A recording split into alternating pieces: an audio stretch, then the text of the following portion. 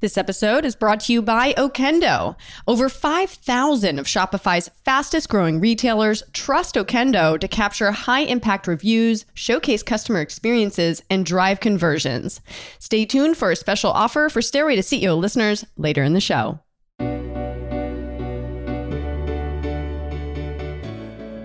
Hello, everyone. It's Lee Green, and welcome back to the Stairway to CEO podcast.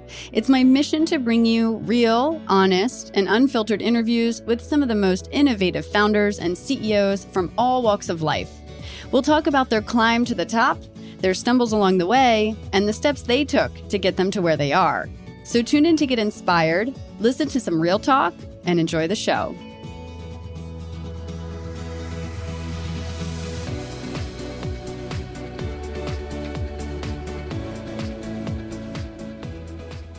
Welcome to episode 119 of the Stairway to CEO podcast. I'm your host, Lee, and today I spoke with Denise Woodard, the founder and CEO of Partake Foods. Launched in 2016 and backed by celebrities, including Rihanna and Jay-Z, Partake Foods is a food company that specializes in selling delicious cookies that are gluten-free, vegan, non-GMO, and free of the top 14 allergens. In this episode, Denise shares with us her journey from growing up in North Carolina as an only child with an African-American dad and a Korean mom, to working at Coca-Cola, to experiencing an allergy scare with her daughter during her first birthday, which motivated her to create an allergy-friendly food brand. We talk about the 3 stages of the CEO role that change as the business grows, how important a supportive founder network is, and the mental shifts she's had to make as an entrepreneur. Thanks so much for tuning into the show today. If you like what you're hearing, don't forget to click subscribe, follow us on Spotify, or leave us an awesome review. I hope you enjoyed this episode.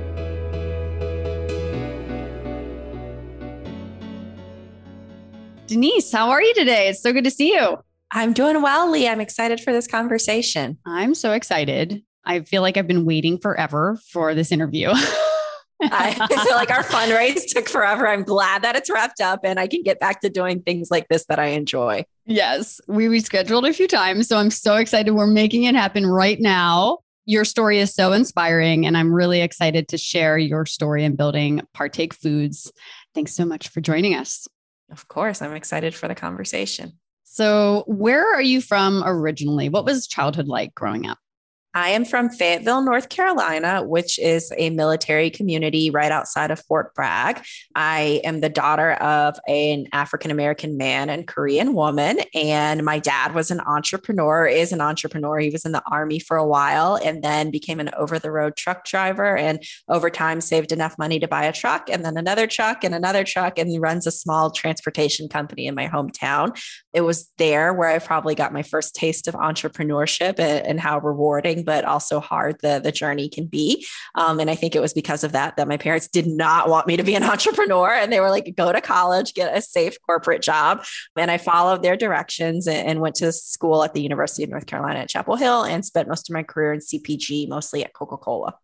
So kind of going back to childhood a little bit more, what kind of kid were you? Did you have siblings growing up? And what kind of things were you into? Were you kind of entrepreneurial as a kid? I'm an only child. I was not particularly entrepreneurial as a child. That did come later. I had a few side hustles in post-college that we can talk about. I was like classic overachiever, like, what do you call that? Editor-in-chief of the yearbook and on the cheerleading team and in like the National Honor Society, and like poster child for trying to impress my parents and do all the things that I thought would be necessary to go on to have a quote unquote successful life. That's funny. So you were really like trying to impress mom and dad, and you found a lot of probably reward in doing that. Did they reward you in some way that kept you going, or like what incentivized you? You know, my mom, not to generalize, she's Korean and she is very much a tiger mom. So it was just the expectation, like you only make A's and you are the president of all the things. So, you know, for good or for bad, that was the situation. I think it taught me a lot about work ethic and things like that. So absolutely. So what were some of the first jobs, I guess, that you had? I always wanted to work. So I got a job when I was 16. My first job was as a hostess at On the Border Mexican restaurant. I worked a lot of retail jobs through high school and college at Coach and all kinds of different women's apparel stores in the mall. So I was pretty much a mall rat. I spent many years as a mall rat. Yeah. I worked in retail too at Express at the mall. Yes, the mall. I worked at Express. That's amazing. That was like the spot, that was they had like some good stuff back then. They did. That's when like the whole Abercrombie. Oh gosh, speaking of which, the whole Abercrombie documentary. I haven't seen it, but I need to watch. It's a little crazy. It's a little crazy. And I modeled too. So it took me way back to when I shot that campaign. And it took, those days, that was a very interesting time. But yeah. So yeah, malls, retail, the hostessing. I assume maybe you're a waitress as well. I was never a waitress. I don't know why, actually. I did the hostess thing and I realized the restaurant scene wasn't for me. And I was kind of more of a retail person. And so from there on through college, I was like mall ratting around different stores. That's funny. And so what did you study in school and what was your first job out of college? I had several different majors. I thought I wanted to be an orthodontist going into college. And so I was a biology major. Yes, because neither of my parents graduated high school. Actually, my dad got his GED in the Army and my mom had to drop out because of the Korean War. And the only person I knew that went on regular vacations when I was growing up was my orthodontist. And I was like, I want his life. He goes on vacation. He seems really happy. I think he makes good money. I should do this. Literally, that was my frame of reference for wanting to be an orthodontist. I love, that's why I ask, because when we're kids and we have these like small kind of frames of references for why we want to be a certain thing, like for me, it was a school teacher. I was like, I want to be a school teacher because she's standing up in front of the class, being the leader and telling all these kids what to do. And I want to be like that. And I realized, wait a minute, I don't want to be a school teacher. I actually don't want to be in front of kids. I want to be in front of adults being a leader. It's interesting, these frames of references when we don't really have that broader perspective, but kind of like it points us in the right direction, right? So you kind of learned maybe through that you wanted to go on vacations, you wanted to have a different lifestyle than you had. Yes, I wanted to have financial security that I don't feel like, I don't get me wrong. I didn't want for anything as a child, but I wanted to have a different level of financial security. And then I took biology and I realized that it was really hard and I was not meant to be an orthodontist. And so I switched my major to public relations. And then I realized that was pretty niche. Like I didn't know that that's what I wanted to do forever. And UNC has a pretty intense journalism school. And it was like, if you choose public relations, like you are going to be very focused on that. And I was like, well, that doesn't feel like my jam either. So I ended up majoring in interpersonal and organizational communication because I figured no matter what I ended up doing, I would have to be able to communicate effectively with people. And then my first job out of college, I'm actually embarrassed to share. I worked at Philip Morris as a territory sales manager. Growing up in the tobacco belt, although I'm not a smoker, I think I had a different acceptance level of that, like at that point in my life. And then spent a few years there, got really strong sales training, but was like, I don't feel good selling this product and left and went to FedEx. Right. I see what you're saying. You're like, I don't want to admit that I actually did this, but I did. Yep. That was my job. What are you going to do? It was a good lesson learned. And then you kind of were like, okay, I want to work somewhere that more aligns with my values. That's a good lesson to learn early on. Mm-hmm. So you worked at FedEx, you worked at Coca-Cola. What were some of these experiences that you had that you think helped prepare you for entrepreneurship and building your own business? I think there was a lot, particularly in my role at Coke, that I learned about process and the importance of process. But I also got to see what I didn't want in terms of how too much process and too much hierarchy and too much bureaucracy often like slows things down. So there's probably like a nice middle ground. I had the pretty serendipitous opportunity when I was at Coca-Cola to lead sales for their venturing and emerging brands group. So I got to work with these mission-oriented brands that were, started because somebody had a personal problem and then went on to employ lots of people and make positive social impact. And so I got to see how a small entrepreneurial venture could turn into something much larger, which I think is what in part gave me the confidence to leave and start Partake when I had the incident with my family. So let's talk about that because I have obviously done my research. I know that story, but I'd love for you to share with our listeners, how you came up with the idea for Partake and your whole story behind that. Sure. So I loved my career at Coke, had no intention of leaving. And then my now 7-year-old daughter, Vivian, right around her first birthday, we had a pretty scary incident with food allergies. And we learned that she's allergic to tree nuts, eggs, corn, and bananas. We knew that she was allergic to tree nuts. And so the doctor suggested right around her first birthday that we introduce her to peanuts as soon as possible. And I remember it like it was yesterday. It was Wednesday afternoon. I was on a conference call. Our babysitter gave her a snack that just had 2 ingredients, peanuts and corn. And her lips started to swell up. Her tongue started to swell up. She started to turn blue. Thank God we had a couple of EpiPens and lived very close to a hospital. And they typically don't test for corn allergies because they're not very common. She's not allergic to peanuts. She's allergic to corn. But it was in that moment, I understood like life-threatening food allergies really means life-threatening. And then the idea for Partake was born out of my frustration and disappointment as I shopped for products that she could safely eat, that tasted good, that had ingredients that I felt good about. But most of all, out of like this frustration that while there were I was thankful that there were safe solutions for her, but the brands weren't products that her friends would ever be eating. It wasn't stuff that someone without like a medical reason would ever choose to eat. And I wanted to create a brand that was cool enough that people without food allergies would want to eat it, because a lot of my concern for her was around the emotional repercussions of having food allergies, how she wouldn't ever be able to confidently participate in any play dates or birthday parties or celebrations because she would always be eating something different from her friends. Yeah, absolutely. And so you were frustrated that there wasn't really any options for her. You don't want her to feel left out. And so what did you start doing about it? Like, what were the first steps? Sure. So it was a Saturday afternoon in the summer of 2016. And I had talked to our nanny, Martha, who has some equity in the business, who really got tired of hearing me complain and was like, you should do something about this. And it was just like out of a movie. I was telling my husband, Jeremy, like, you won't believe this idea Martha has. And this man in line in front of us turned around and was like, it sounds like you have a great idea. There's a pitch competition for New Jersey small businesses called the Start Something Challenge. And that was a Saturday, and the deadline to enter was that Monday. I went home and I incorporated a business, which at the time was called Vivi's Life LLC, because I didn't really know exactly what we were going to do other than make Vivi's life a little bit easier. And so I entered the pitch competition and we won, which came with $10,000 in seed capital, which was great. But more importantly, it came with some local press. And the last thing I needed was my employer to see me in the newspaper, like, local woman starts allergy friendly food company. So it forced me to tell them what I was working on, which we, after lots and lots of discussions, came to the conclusion that I could stick around until I had an actual product. And then there was a conflict of interest and I had to hit the road.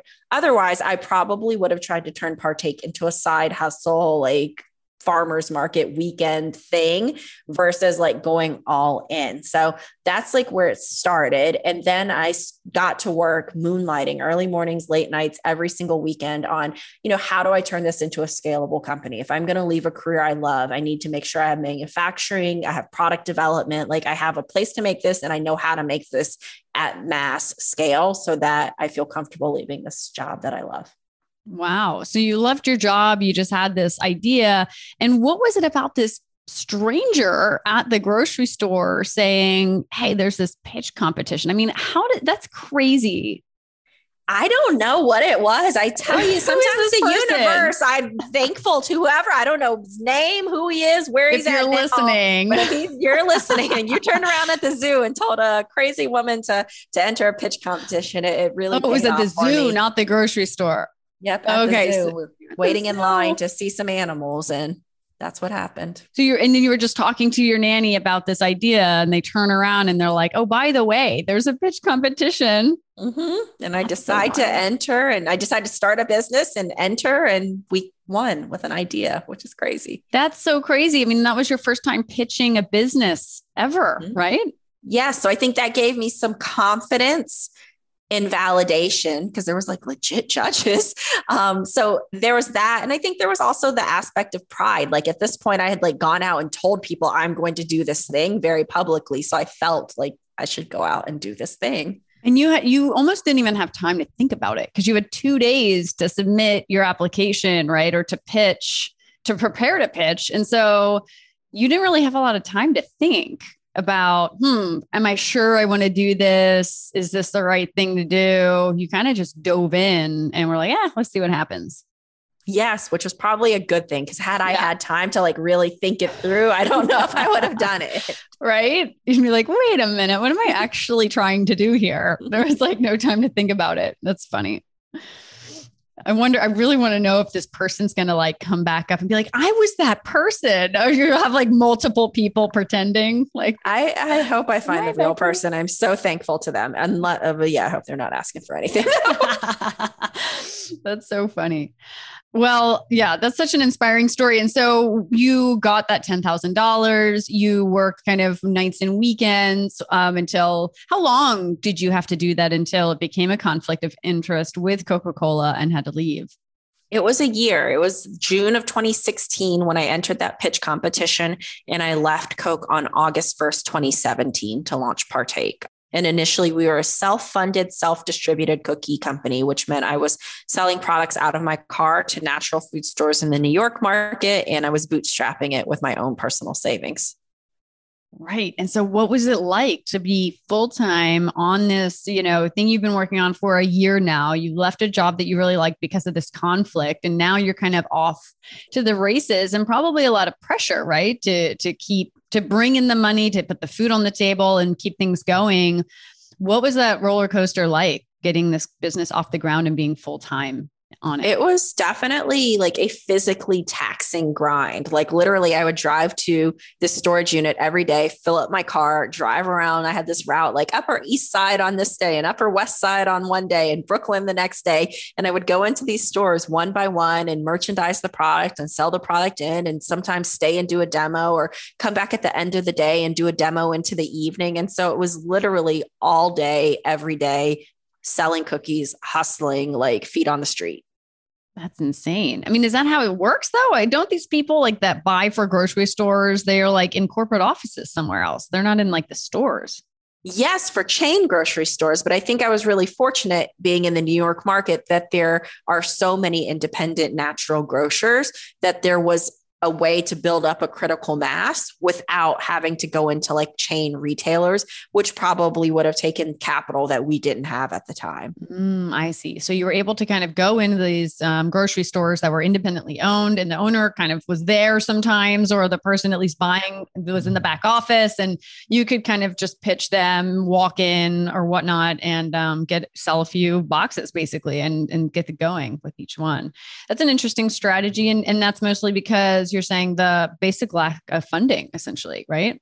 I think a combination of, I'd seen so many companies raise a lot of funding and then still implode. I thought it was really important for me to have an understanding of like the penny by penny finances of the business. How much does it take to make it? How much does it cost to market it, to get the sales to where I need to do to get them? And like on a very small scale, because I think oftentimes somebody would go out and raise a lot to start and then just be experimenting. And I didn't fundamentally think it was okay for me to take someone else's money to go like experiment, although they would have made a return had it gone well. I also, from my own business knowledge, wanted to make sure I understood how the product moved, how it was received by retailers, how it was received by customers. It was really important for me to be able to get that understanding early in the business. Yeah. And so you've raised over like $17 million. And I'm wondering at what point in the process where you're like, okay, now is the time to start fundraising? Sure. So for about a year, I sold cookies out of my car and we bootstrapped. And then the next summer, in the summer of 2018, we went into a region of Whole Foods, so about 45 Whole Foods stores. It was also important to me to prove that this worked outside of like New York and LA. So we launched Whole Foods in Arkansas, Oklahoma, Louisiana, and Texas to start. And we also launched Wegmans at that time. We were investing in those accounts and bootstrapping as much as we could. But at that point, I'd maxed out all my credit cards, emptied my 401k, sold my engagement ring. So we were kind of as far in my financially as the we could engagement go. ring. I haven't heard that one yet. Yep. So I heard that from the founder of Tatcha, a skincare line that thankfully got acquired by Unilever. But I was listening to a podcast that she did, and she was saying that she sold her engagement ring. And so that's actually what gave me the idea. And so we did that. And then I started to try to raise capital. We raised $400,000 in friends and family funding over the course of like 8 months. It was, there's no accredited investors in my family. It was $5,000 and $10,000 checks from my old colleagues, my husband's colleagues, friends who believed in the business. But that allowed us to show success in those original key retailers. And then in the summer of 2019, we raised $1 million seed round of funding that was led by Marcy Venture Partners, which Jay-Z co-founded. And what's it like to get money from Jay-Z? How cool is that to have him as an investor? It was pretty cool. I think it is very cool. I was really fortunate to have Marcy believe in us at an early stage, and they've continued to invest in the business at our Series A as well as our Series B. We also brought on additional partners that had direct like food and beverage experience that really supported as we scaled the company. And so I've been really fortunate to have a very good mix of investors that have served the needs of the business.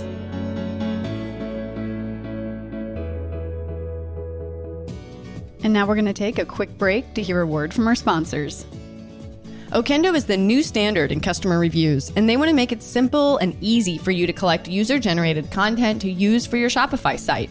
Retailers that use Okendo have seen an 81% increase in conversion rate when customers interact with reviews and UGC on their site.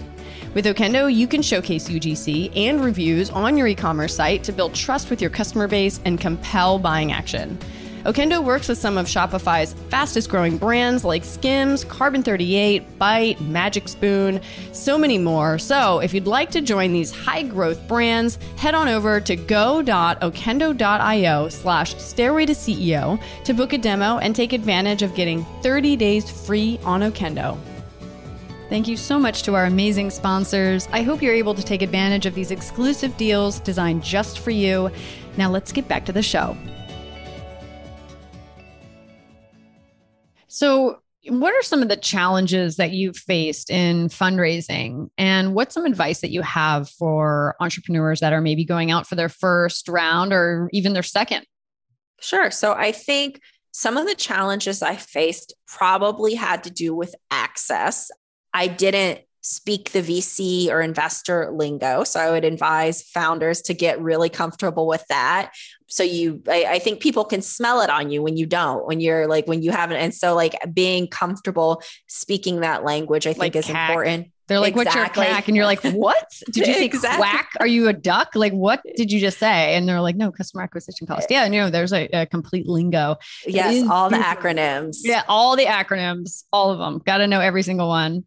Do you remember any of those first kind of meetings when they were saying some of these acronyms or just the lingo? And you're like, oh, well, what's that?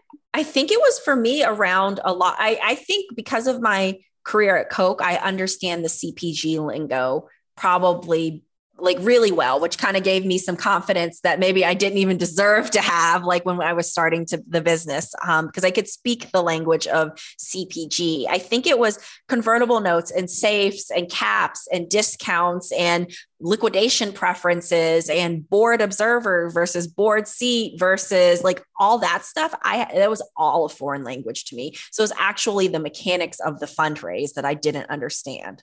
Right. Valuations, stuff like that. What's some advice? How did you start wrapping your head around that? Obviously, Google, I'm sure helped, but it is a totally different kind of finance language, right? And as a creative entrepreneur, I think a lot of people kind of struggle with learning that part of the business. What did you kind of do to speed up that learning process? My husband actually works in finance, so that helped. So I would like have him, I would like every single evening, like this, like help coach me. He works in real estate finance, so not the same vein, but definitely it helped. Build a founder community. I think it's hard for anyone unless they've been on this journey to understand what it's like and the good things and the bad things that come along with it. So I tried to talk to as many people who were going through this or had gone through this as possible. And then I tried to find a couple of investors that I felt like I could be vulnerable with, that I could like become friends with and like say like, what do you think about this? And what do you think about that? And like bounce ideas off of. So it was really about being vulnerable about what I didn't know in a safe space and building a community around that. And how did you do that? Did you kind of just do it yourself, like find a few people that you felt like you could bond with and just was like, hey, let's start talking at least once a week? Or, what did that look like for you? Yes, that's exactly what it was. It was like LinkedIn reach out. And it really creates like a virtuous circle. It was like, once I met one person who was great, they'd be like, you should talk to this other person, or you should talk to this person. And so it became like a very virtuous circle, but it did have to start with me just doing some cold outreach to start. There's also some great communities that have popped up. We were fortunate to be a part of the Chobani Incubator. So that community was great. Specifically for BIPOC food founders, there's a community called Included, as well as one called Project Potluck. They didn't exist when we were first starting to fundraise, but I think they're fantastic resources that I would highly recommend now. That's amazing. Yeah, absolutely. How was the incubator experience at Chobani? It was great. It's so truly altruistic. Like there's no, we want equity, we want this later. It's just, we want to help mission-oriented food companies that are trying to make better food for more people grow faster and go further without making the mistakes that we did. And it's like truly a family. They're so supportive, so helpful. It was fantastic. And it's where some of my closest founder friends and like that peer network also came from. That's amazing. They don't take anything. They're like, we don't want money or equity. We just want to help. Yeah. I'm like, what's the catch? It's almost too good to be true, totally. But it was never heard of that. Helpful, right? That's amazing. Yes. And I have found that the entrepreneurial community, one of the things I love about it is people really do reach out to help each other. It is very like, I understand being in the trenches, so I'm going to try to help you because I understand how much that can hurt. And there's this kind of let me help you, help me later, doesn't matter type of thing, which is great. And then, like you said, this like kind of network effect of once you kind of talk to someone, they're like, oh, you should talk to so-and-so. And before you know it, you do have like 10 friends that are all in the trenches. And it's just about kind of trying to maintain those relationships when everyone is so busy. Yes. So that's probably where it gets tough. For sure. That is definitely a challenge. So like deliberately scheduling, like there were several other female founded companies that were in the Chobani Incubator with us. And we go to breakfast like on a monthly basis, but at one breakfast, we're scheduling the next one to make sure we're like all holding each other to it. Because I feel like if you don't very deliberately and proactively make it happen, as busy as founders are, it just doesn't happen. But it's so good for mental sanity and health. Yes. So you do these breakfasts. How often are you doing them? Like once a week, every other week, once a month? I do them once a month with a core group of female founder friends, but then I also have a couple of other ones where I'm like, grabbing drinks every 6 weeks. Or one of my favorite female founders is the founder of a snack food company called Belgian Boys. And we're doing Shabbat dinner with her family tomorrow. And so it's just like being very deliberate about making the time to connect. Absolutely. That's awesome. So one of the other challenges we were talking about earlier is because the product is an allergy friendly, business and product, manufacturing that at scale can probably be pretty tough. What were some of the challenges that you faced and how did you overcome them? There literally wasn't any manufacturing outside of a really large manufacturer who was doing stuff for very large national brands. And I cold called them and they were like, yeah, right. You're tiny. You don't even exist. Like, why would we work with you? Very nicely. And so I ended up running a Kickstarter campaign because I was like, I'll show them that other people want this product. And it ended up finishing in the top 1% of food Kickstarters at the time. And I was able to go back to them and say, told you so. And they were willing to give me a shot. Had that not happened, it would have been nearly impossible to get the company off the ground because of the lack of allergy-friendly manufacturing that exists. So you did that campaign to kind of prove to them the demand because they were basically, this sounds like this was super early days and they were questioning whether or not this is something that would actually take off. Yes, actually, that's exactly it. Yeah, it was literally, we couldn't start the company without a manufacturer in place because I couldn't do a community kitchen because there would be a ton of allergens. I didn't have the capital to build my own facility and there weren't any others that I could go to. But they've been a phenomenal partner since. We just co-invested on an oven that's the length of a football field to keep up with all the cookies that we need to make. My gosh, what do you mean an oven the length with like, no, that's Yeah, crazy literally, big. it's crazy. Wow. It's crazy. I can't even imagine that. Crazy. I mean, you have crazy growth. So, I mean, how have you been keeping up with, I don't know, all of this growth? That must have been another pain point.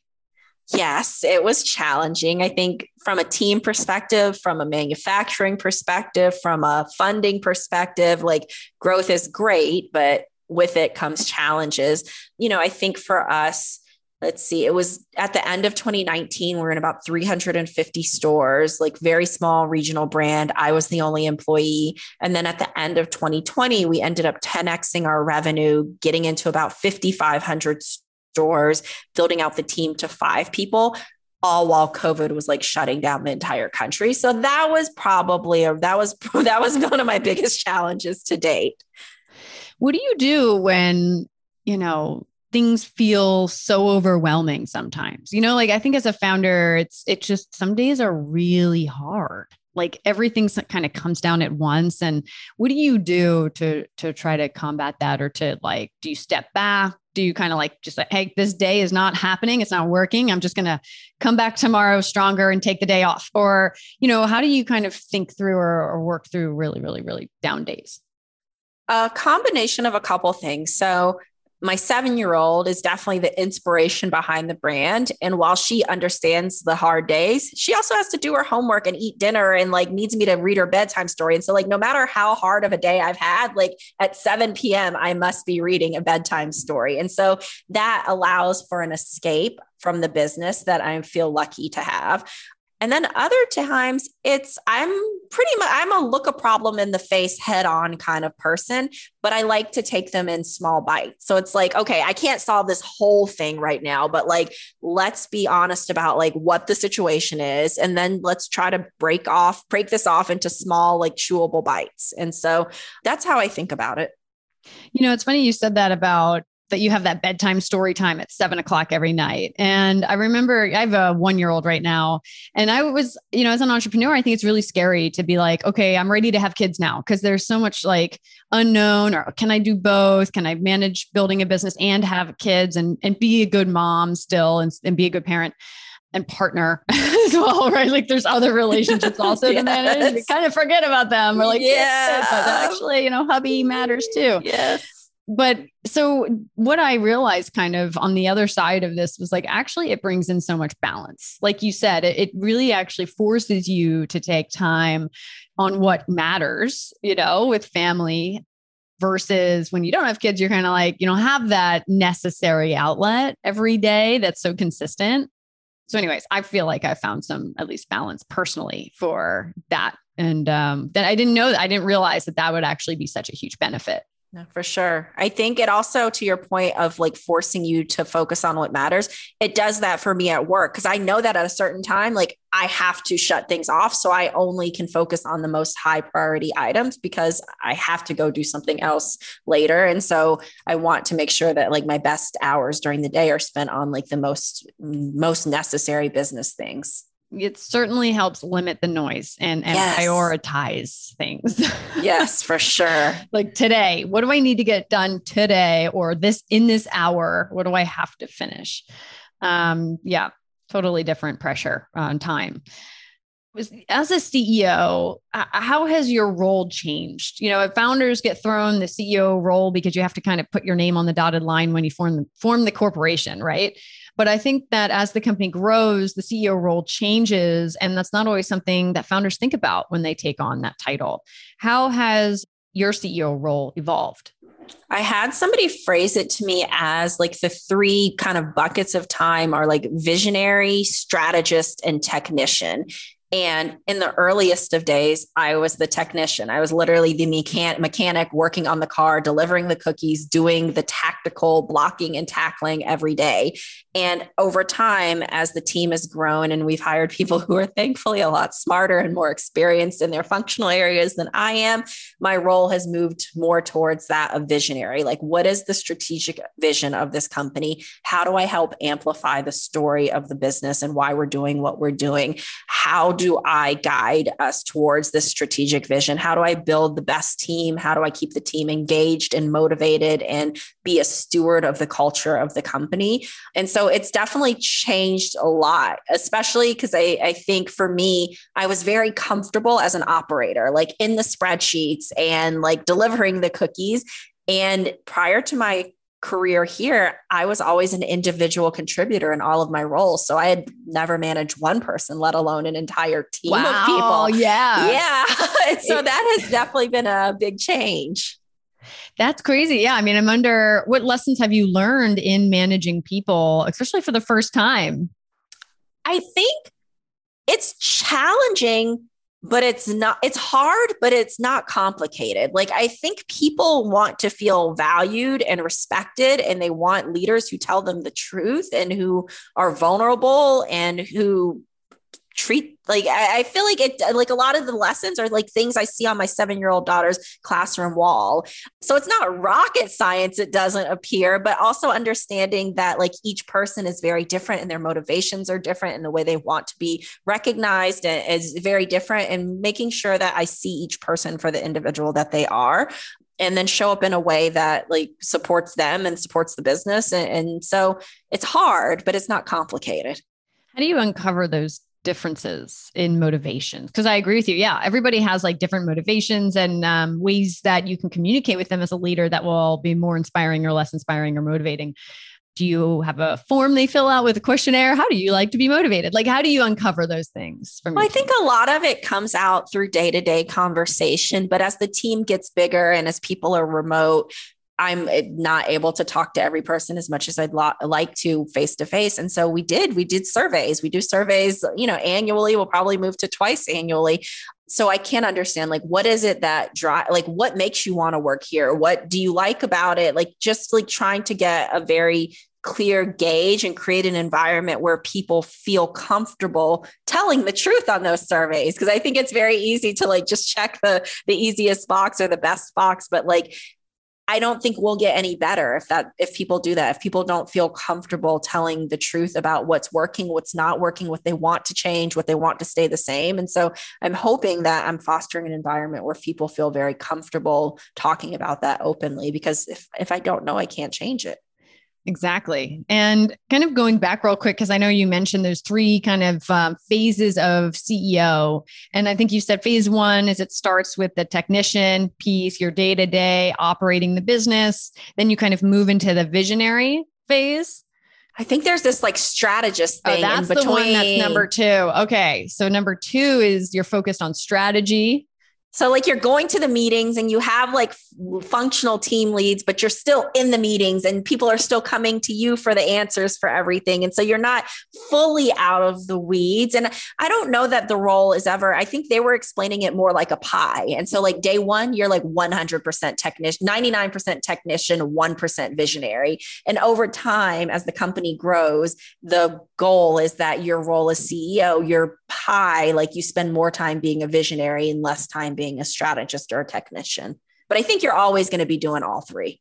Right. You're always like, so you're still today, you're saying a technician in some ways. Like what percentage of a technician are you today? Probably more than my team would like, but I really enjoy being a technician. Maybe 15%, maybe 15% technician. My math is also not strong, Lee. So 15% technician. You can use rounder numbers, 25, 20. Yeah, let's do that. Like, I think I'm 25% visionary, 15% technician. I'm still pretty heavy in the strategist part, but we're starting to build out our team even more. And I'm excited to continue to build out the leadership team so that hopefully that percentage changes a bit. So they can help with the strategy. Yes. Right. So then you focus on broader vision. Yes. Super interesting. I liked, and how would you correlate these kind of phases of, evolving as a CEO in terms of growth of the business, either from like revenue perspective or from maybe fundraising round perspective? But how do you know, like if you're building a company right now, like to the listeners now tuning in, and maybe they're going out for a seed round or Series A, when should they be starting to think about moving into those different roles? For us, it's like at the close of the Series B that I feel like we have the capital and we have the business to attract the type of talent and to afford the type of talent that will help continue to move our business towards a much larger company. And so for me, I feel like I'm getting to that point where I get to spend more time or should spend more time on the visionary piece. I think you also just start to know, like some of the questions that come to me now, I'm like, I don't know. Like, I don't feel qualified to make this decision. And I also know that there's a lot on the line and this isn't the time to be like fully learning on the job. And we need to get the right people in the right seats who know what to do and how to do it. And so like you kind of just feel it, I think, as a founder, and you're so in the weeds and in the business that you know it better than anyone else does. And so I think you start to feel when you need to make those shifts. Right. So you think it just comes more naturally as the business grows, what you need to start kind of bringing in experts for, because learning on the fly isn't scalable anymore. That is correct. I think we've also been fortunate to have a strong group of investors and a strong board that I'm comfortable going to and asking those questions, and kind of to back to that founder network, like particularly going to companies that are a bit further along than me and saying, how did you think about this? When did you bring this person in? And understanding those things. What kind of things did you consider when it comes to forming your board and putting those people in those seats? I wanted folks who had operated businesses before. We tried to solve for several different functional areas. So one of our board members was previously my boss at Coke, but went on to be the chief growth officer at Beyond Meat and is a phenomenal salesperson and just really understands the different key customers, the different channels. And so that's one of our board members. One of our board members is the former CFO of AT&T. And so the financial rigor and governance that he brings to the board is super helpful. Marcy Venture Partners, one of their partners, sits on our board as well, and they see a ton of different companies. So I think they have very accurate benchmarks across multiple industries, specifically also to our industry, and have scaled, been alongside several companies as they've scaled, and so know where the pain points are. And then another one of our board members was the former CEO of Pepperidge Farms, which is one of the largest cookie companies. And so she knows leadership, she knows cookies, she knows manufacturing, she kind of understands the whole gamut. And she's also a she who happens to be, she was a working mom. And so I think she understands personally kind of what I'm going through as well. Pepperidge Farm cookies. Oh my God, they take me back to grandma always had the sugar cookies in her cabinets. And I mean, every time go and visit grandma, she's like, you want a sugar cookie? I'm like, absolutely. The Milano cookies are still, yes. Oh my God, so good. So good. That's awesome. So what do you think are some of the limiting beliefs you've had to overcome to kind of get to where you are? What kind of mental shifts have you had to make? I think I've had to make mental shifts around the value of my time. I want to help everyone because I know how hard the journey is, but I also recognize when I do that, I'm taking time away from myself, from my business, from my family. And so I've had to really get comfortable saying no, when sometimes I really want to say yes, but I just know it's not the right time for that. So that's one of the mental shifts. I'm still working on this one. One of the female board member that I mentioned, she reminded me, she was like, you're on the board too. Like, we're not your boss. And so like that mental shift of like, really like viewing our investors and board members as partners who are also here to drive the business forward rather than me like viewing myself as an employee. So there's that piece. I think this is generally around my capability and my level of like ability to do the things that we're doing. I think, we started this as a business where I was selling cookies out of my car. And while I had a big vision for the business and I really believed it was going to happen, now that it's happening, it's this weird feeling of like disbelief, but surprise and imposter syndrome and all these like messy like, feelings. How did I pull this off? Right, actually, exactly. Is this real? Yes, all of that. That's hilarious.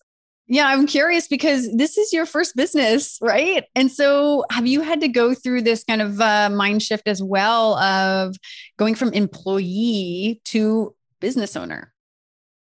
Yeah, I think sometimes it doesn't even hit me that that's the case. Like I view myself, but I think that sometimes the best leaders are servant leaders. So like I recognize that I'm the leader, but I also am here to serve my team and to make sure they're set up to succeed because that's what's going to grow the business. But yeah, that part is definitely different. Like being responsible for the payroll and like the office and like the things, like all the big things, like that is very new. What's something you think a lot of people don't understand or would realize about building a business or being an entrepreneur?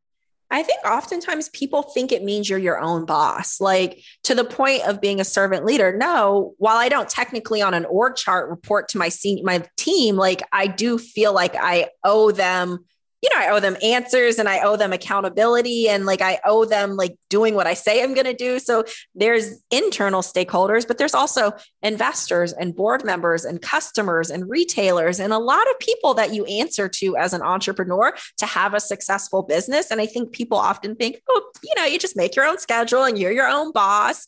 And in a scaling business, I don't think that's true at all. Right. Yeah. I was having this conversation the other day, and I think there's a misconception that there's freedom involved with it and the flexibility. And yeah, I mean, if you're running a very successful big business, there's actually not a lot of flexibility and freedom when they're all coming to you.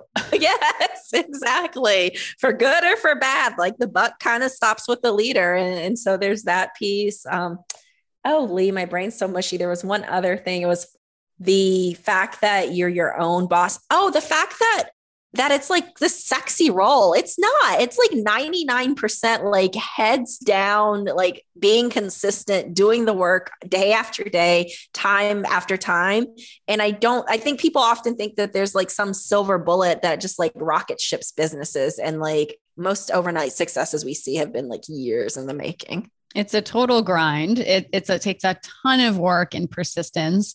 And you're right. I think they probably hear podcasts like this one and they're like, I want to be on a podcast talking about my successful business. Mm-hmm. Mm-hmm. Yes, but you're right. Like 90%, 99% of the actual work of being an entrepreneur is just grinding it out. Mm-hmm. And not being on a podcast or on TV or in Forbes magazine or whatever. So you have some really interesting partnerships, Sesame Street, and some really cool, I think outside the box, well, no a pun on box, cookie box, right? These are really cool. Can you speak to some of the partnerships that you have going on and the ways that you think about expanding the brand? Sure. So we have been fortunate to partner with Sesame Street. Like you mentioned, we have a Cookie Monster chocolate chip cookie mix and an Elmo confetti cookie mix that are available on partakefoods.com. You can also find our cookies on American Airlines in their first class cabin. We have some really exciting partnerships coming out next year where you'll see Partake alongside brands that I've admired for decades. We have a partnership with WW, formerly Weight Watchers, where you can find our cookies and some of in their studios nationally and on their website. And I think of it as when we can find brands that I feel like our mission and values aligned with us, it's really exciting to me that we're able to leverage those opportunities to grow our top line revenue and our brand awareness. And it's still like to that imposter syndrome. How did this happen? Blows my mind when brands like Sesame Street that I grew up watching want to do something with a little old Partake. But I think it speaks to the magic of what we're building, a brand that's all about inclusivity and makes better for you products that you can feel good about eating and sharing with others. And so it makes me really proud of what we've built and excited that they're coming to life, because they also take a long time to the point of the grind. Like, they're a couple years in the making before people actually see them come to life. Right. Yeah. I mean, these deals take a very long time, I'm sure, to even get closed, and then you start making the product. So there's definitely a process. Was it like 2 years at least? Yeah, we met the Sesame Street team in 2020 and we launched the product in April of 2022. Wow. I was right. 2 years. Yep. Pretty damn good. Mm-hmm. I'm like, if you can sell as enterprise level software in a year, and then you have to manufacture the product after that, then that's easily 2 years. Mm-hmm. So before we wrap up, I know we're coming to time here. What's some final advice you have for aspiring entrepreneurs or even just business operators? And what's next for Partake Foods? Sure. So for aspiring entrepreneurs, I would say to remember that your journey is your own and it's okay to start small. I feel like oftentimes, particularly I remember when I launched, and our launch was me driving up to a storage unit in Jersey City and filling up my car and driving to natural grocery stores.